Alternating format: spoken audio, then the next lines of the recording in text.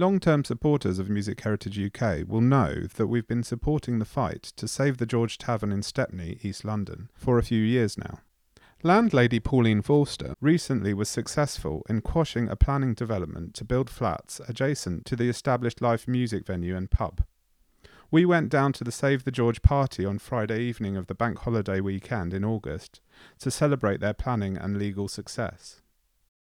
Well, I'm not sure why we're celebrating on this particular date, so I think it's just a lovely summer's evening. But the general celebration is that Pauline was successful in quashing a planning permission for development of flats next door to the George Tavern.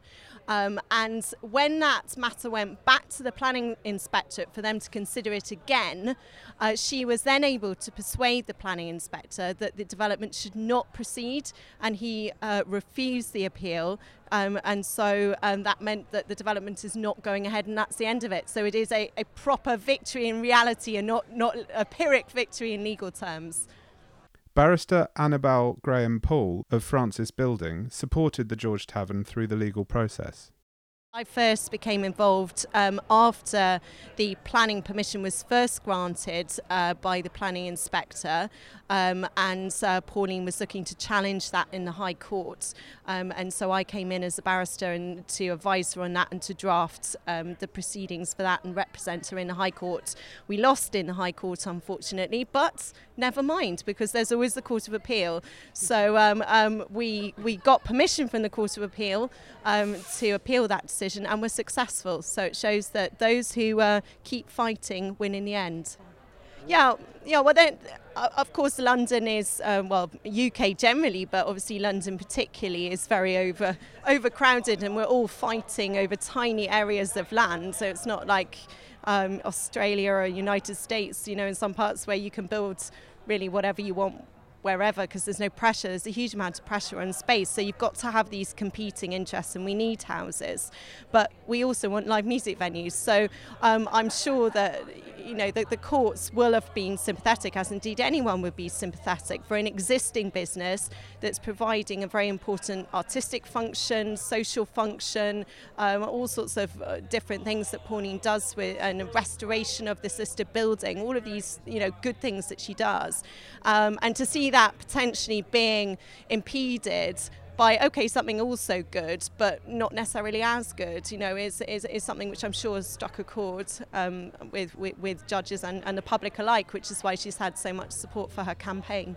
Well, in this case, it's very satisfying for the lawyers, because sometimes you can win in the courts, but you can't ultimately stop the development, because they'll come back again and they'll put in another application and they'll ultimately do something lawful, because the courts can only deal with errors of law. They can't deal with matters of planning judgment and the planning merits. But in this case, it's very satisfying, because when it went back to appeal, it was dismissed. So it means that actually we were able to create an on-the-grounds victory as well as just a legal one. Harry Campbell at Harrison Grant supported Annabel and Pauline's case. Pauline phoned up very last minute. There were 3 days to go before proceedings had to be issued. And you just look at these things and you think, yes, this is a valuable social community function and something I want to go to.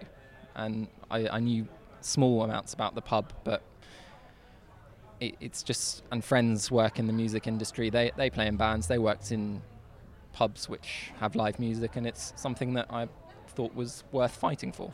Our firm's very keen on promoting environmental and social causes, and we work with lots of NGOs and do work on reduced rates, and we try to make it work so that if there is something there, people aren't restricted from accessing justice. Yeah, but the case in the Court of Appeal is extremely significant for licensing and planning. It sort of acknowledged that there is a crossover between them, and it's caught significant traction in the licensing world. I know it's sort of headline of lots of licensing conferences, especially the decision of the planning inspectorate from March last year. And lots of people are interested to see how that will play out, because I think it's one of, if not the first decision in which the future impacts on a license of a live music venue has been taken into account and has been addressed in a planning decision, because traditionally they don't like interfering with each other, or planning inspectors and decision takers don't know a lot about licensing and don't really want to have to deal with it because they see it as a separate legal regime. So it's good news for music venues. It's good news for music venues, yes. It's really good news. The landlady and owner of the George Tavern, Pauline Forster, has spent the last 10 years fighting developers who want to build flats next door whilst almost single-handedly restoring a 600-year-old pub and Grade 2 listed building to its former glory. Well, tonight we've got a celebration party going on because we have, after a 10-year battle with housing developers, Swan, 2 planning application, endless appeals, judicial review, we have just won a horrendous 10-year battle. They can't build flats on the site of Stepney's nightclub. And so what does that mean for you as a business owner?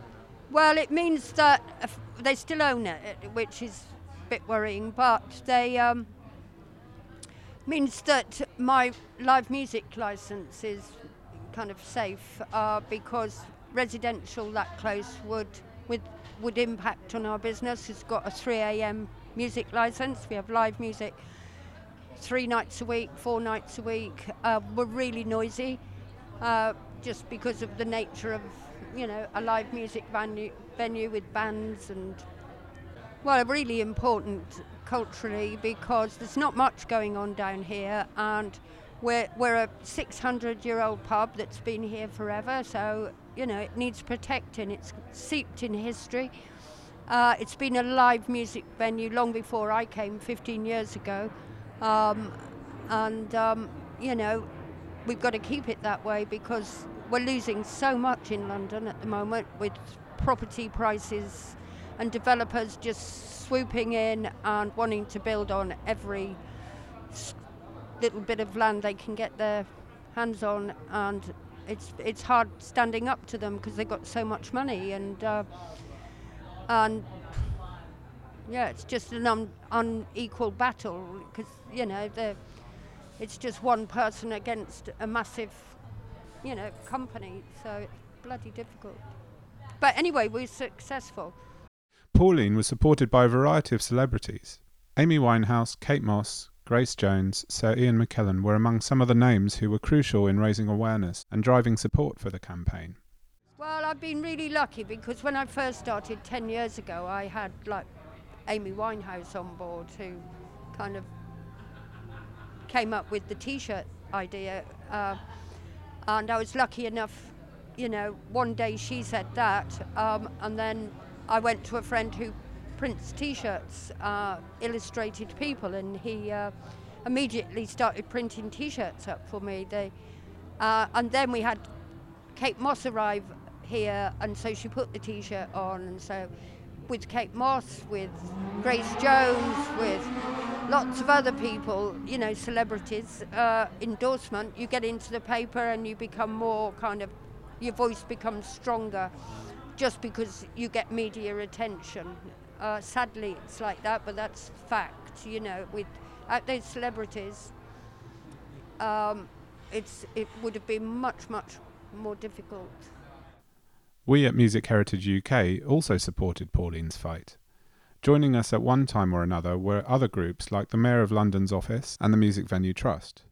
But perhaps more important was the groundswell of public support whipped up by Pauline herself, especially the support within the artistic and musical communities of East London.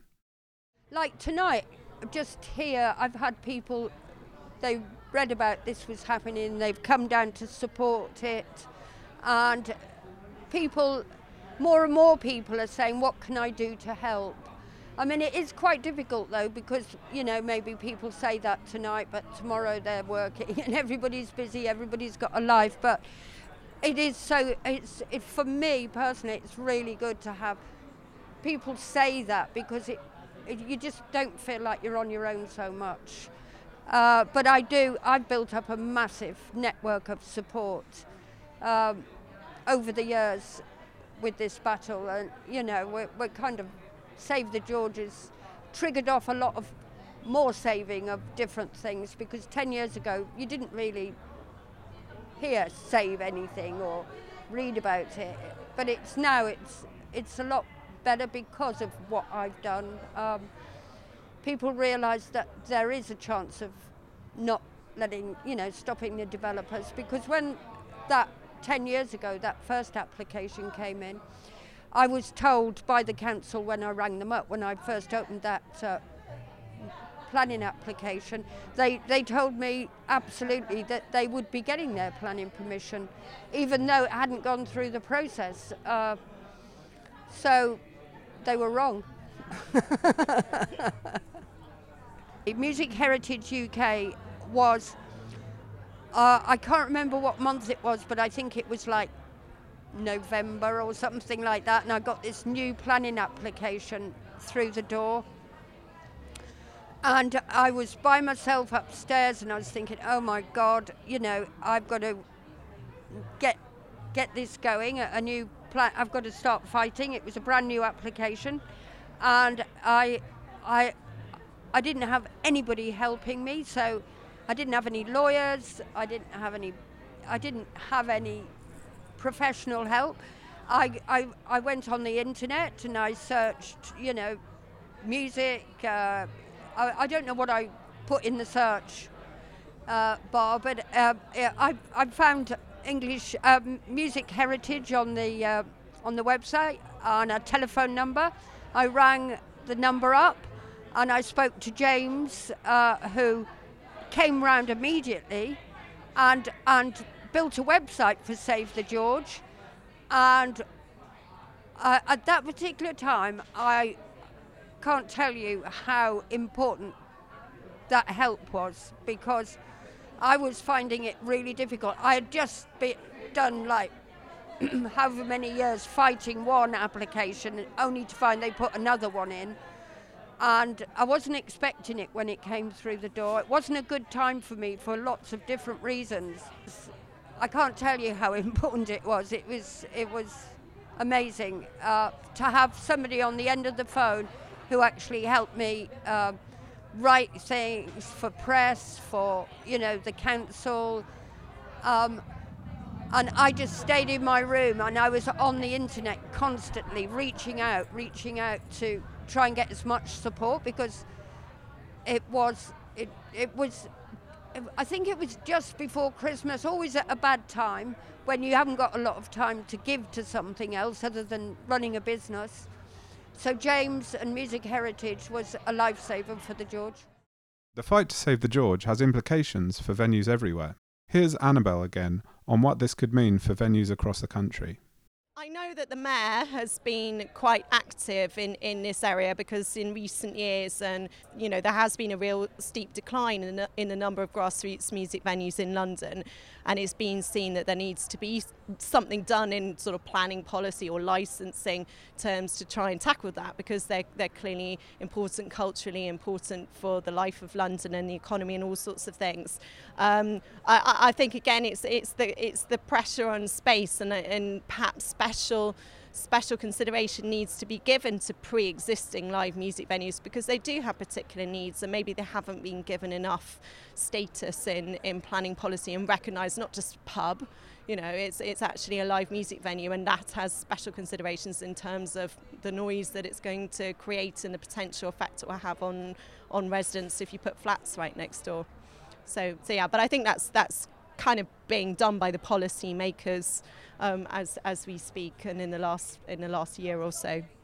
It's been quite a high profile case, and I'm sure it will be something that is on the policy makers' radar, and they will see that and say, well, that's something we should be supporting, so that we didn't end up in the position of having to go through all that litigation, and it could have been dealt with at the outset through policy. Yet despite the battle to save the George being won, the war isn't over. A new planning application has been lodged on another site adjacent to the George Tavern. While the legal victory will help, it means Pauline has to start the process all over again. But tonight, as we have this celebration, the building next to me here, the other side of the beer garden, was sold last year, and a planning application has gone through this year. for 45 flats. So another battle starts. So I really don't know what's going to happen. I mean, obviously, they're doing a sound test tonight to try and prove that we don't, we're compatible with flats that close. But I can tell you, honestly, it's not the case. It will cause us lots and lots of problems if they get their planning permission, because people, they think they're going to be okay when they buy these places, but they won't like it when they can hear live music, all the time. It's just not once in a while when somebody has an annual party. It's like, 3 a.m. It's pumping, I can't actually believe that I'm going to start all over again. But I don't really have much choice, because you are protecting your livelihood, your business, and what you believe in. What you believe is good for London as well, and then not just for me, but for the future. This building should be always protected. It's been here so long, and it's a beautiful building. It's grade 2 listed. It was built for what we're using it for. Our thanks to the George Tavern, Pauline, Annabelle and Harry for their time and thoughts.